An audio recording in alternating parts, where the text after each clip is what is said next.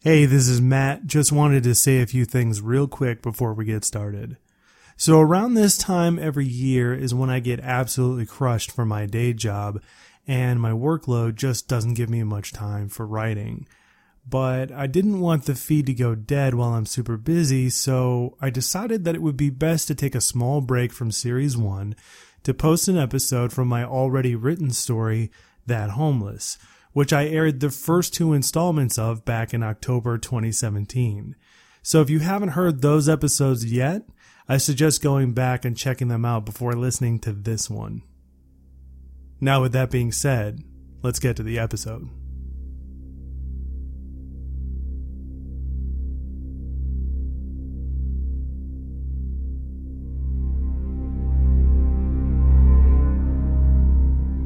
Welcome to Distinct Poplar, a twice-monthly audio fiction series written and narrated by Matt Herzberg from www.distinctpoplar.com.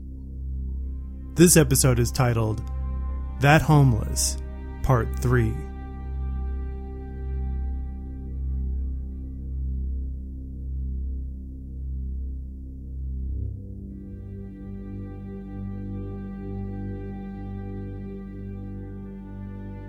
That homeless reacted. He stood from his chair and turned towards Beely with his outstretched hand. It was the scabbard of his shiv, that thing of his that connected him to the events of the immediate past. It was also that which promised him his future, and now all that needed to be done was to have the boy pass it from fingertips to his awaiting touch. "We can be the same again," offered Beely, as the man reached for the scabbard. "I give this back to you, and we stay the way we are." It was then that he realized that homeless could comprehend his intent.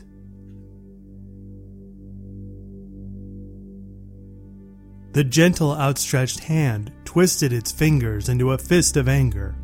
The man would take the blade by force when it came to that, and Beely knew that. Listen, the nothing and the nobody says that if I give this back, he will be a ghost forever. I will be a boy forever, and you will be confused forever.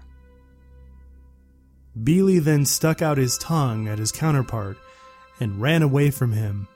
Out the door of the pub, he scampered down the street towards where the women held the creature at bay.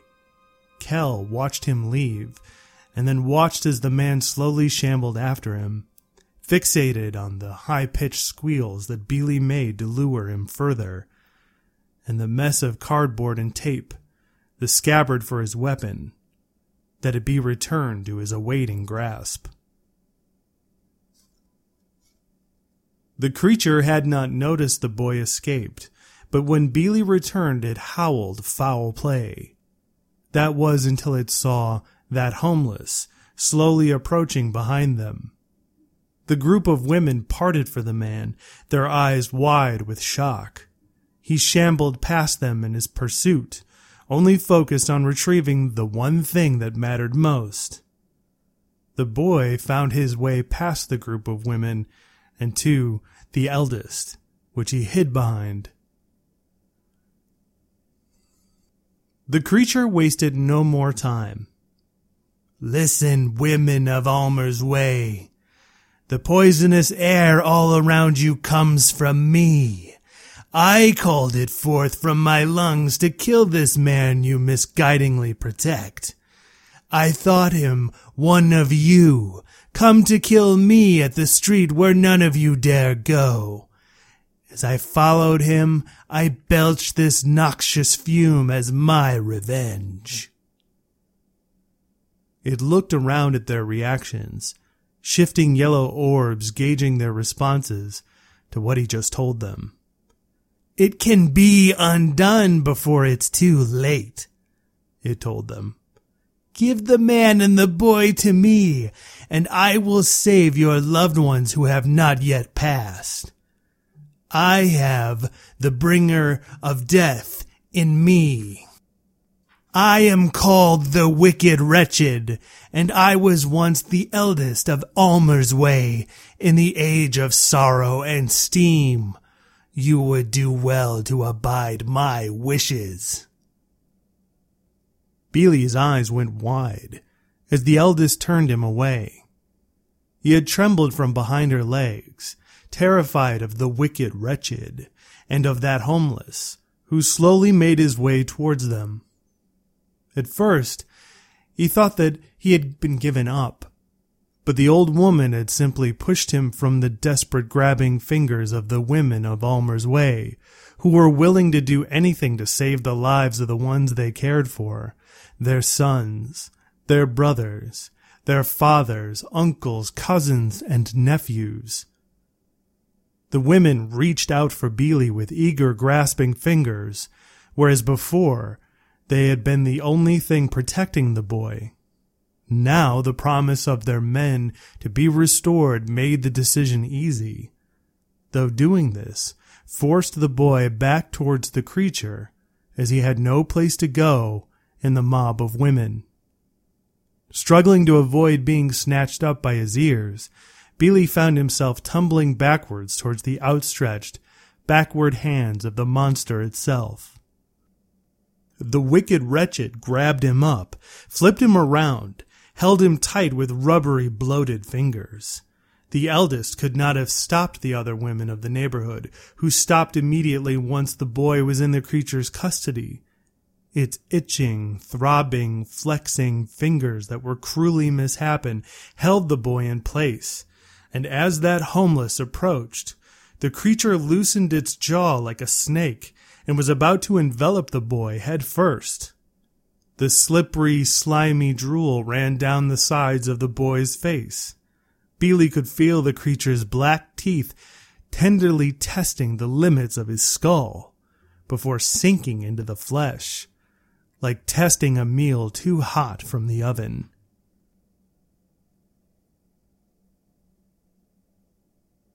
Then that homeless was upon them, just as the creature was about to swallow the boy's head completely. Beely's arms flailed out to his sides, the scabbard still clenched tightly in his fingers. Gingerly the man reached for it, his fingers grasping the loose flaps of duct tape tightly as he wrenched it free from the boy's grasp. The struggle mattered very little, for the boy's body went limp as soon as the scabbard was pulled from his fingers. The women of the neighborhood saw the look of confusion retake that homeless, as soon as he had gotten what he had come for. The scabbard in his hands was a collection of garbage that once safely held the edge called Shiv. Now that he had reclaimed it, his mind quickly returned to the simple state he had arrived with. That homeless turned his back to them, walking towards the pub, where he would sit again for a seeming eternity. The women began to cry out as the wicked wretched continued to consume Beely. The creature kept its eyes fixated on the man as it continued its grotesque devouring. Then the creature screamed. Its mouth withdrew from its prey and cast the boy aside. It was like watching a snake regurgitate its prey just at the point of devouring it. Beely slipped out of the mouth of the wicked wretched, covered in saliva, and his skin was bruised and purple with the marks of the monster's teeth that had not yet broken skin. Other than that, he appeared to be fine. One of the monster's overextended hands came up to its chest, where it found the blade missing from its place. Only brackish-smelling blood and a hole that reached all the way through to the small of its back remained. It was the weapon called Shiv, which was now missing. The pain of its absence left the creature grasping at the wound with its claw-tipped fingers. It had become so familiar to it, the wound of festering pus, the awkwardness when it breathed, the edge of the blade grating against its muscle and bones. The wicked wretched had become used to the blade, which impaled its flesh, and now that it was gone, there was only agony and pain, for the edge of the blade had cut the monster anew, as it had been removed by Kell, who had followed without notice from the pub.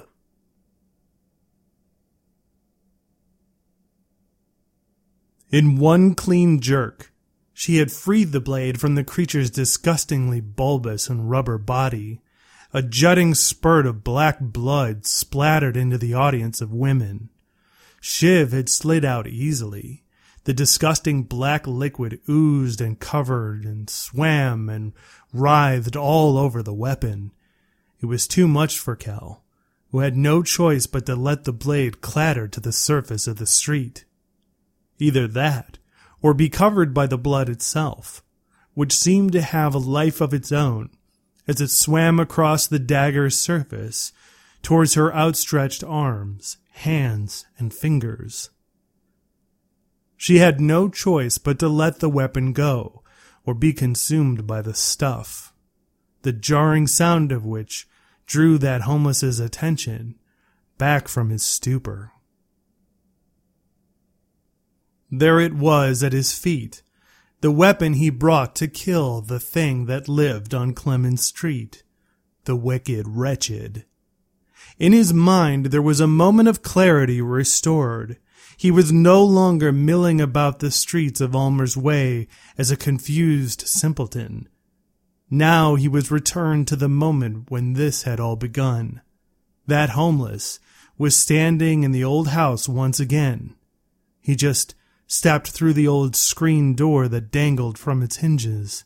Darkness all around him, his bare feet across the cold, slick, checkered linoleum. His fingers wrapped around the makeshift bike handlebar of his blade. He raised the weapon in front of him as if to strike, letting it lead him where he needed to go. In the darkness all around him, there was the sound of heavy breathing. It was the monster. He could hear it circling him, taunting him. All he needed was to hear it speak. "I curse you!" The words were echoed all around him from the walls. Frailty of age, confusion of midlife, naivete of youth. Then he had struck. That homeless thrust it out in front of him with the blade, biting into the darkness and ending the creature's words before it could finish. The heavy breathing was replaced only with a hissing sound, like escaping steam, and the smell of foul copper and sulfur.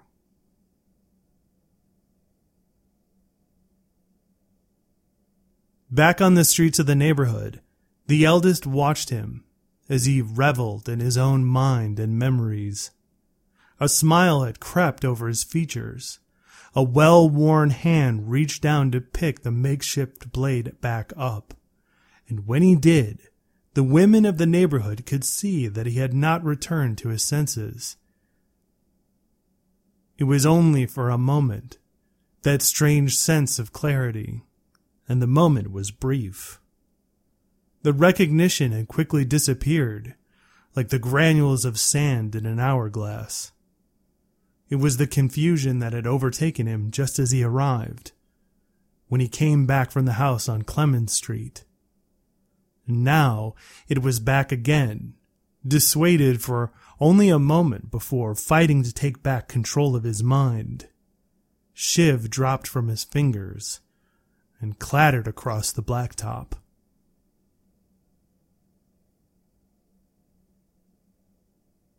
The wicked wretched had recovered enough and saw what was transpiring. There in front of it the man had dropped his blade. It knew that the most of its words had found themselves in his ears. It knew that the curse had succeeded, and the man's midlife confusion crept back into his thoughts, clouding his judgment and clarity. It was now the perfect time to strike for the wicked wretched.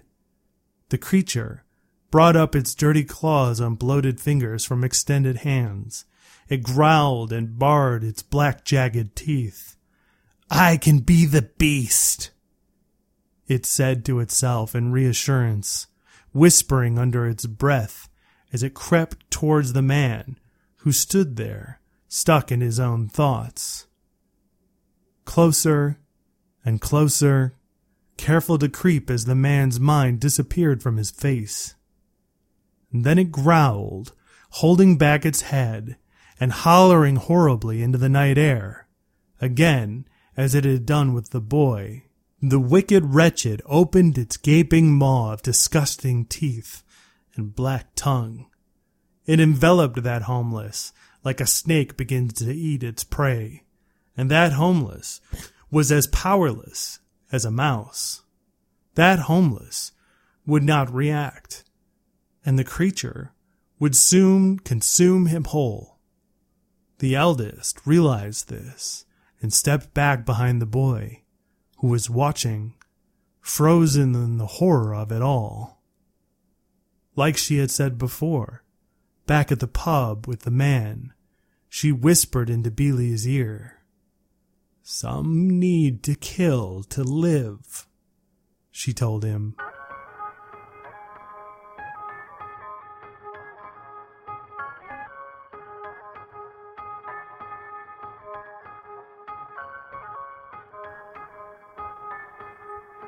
If you've been enjoying the podcast, please consider rating and reviewing Distinct Poplar on Apple Podcasts or wherever you get your podcasts. Positive reviews help us find more listeners, and I truly appreciate it.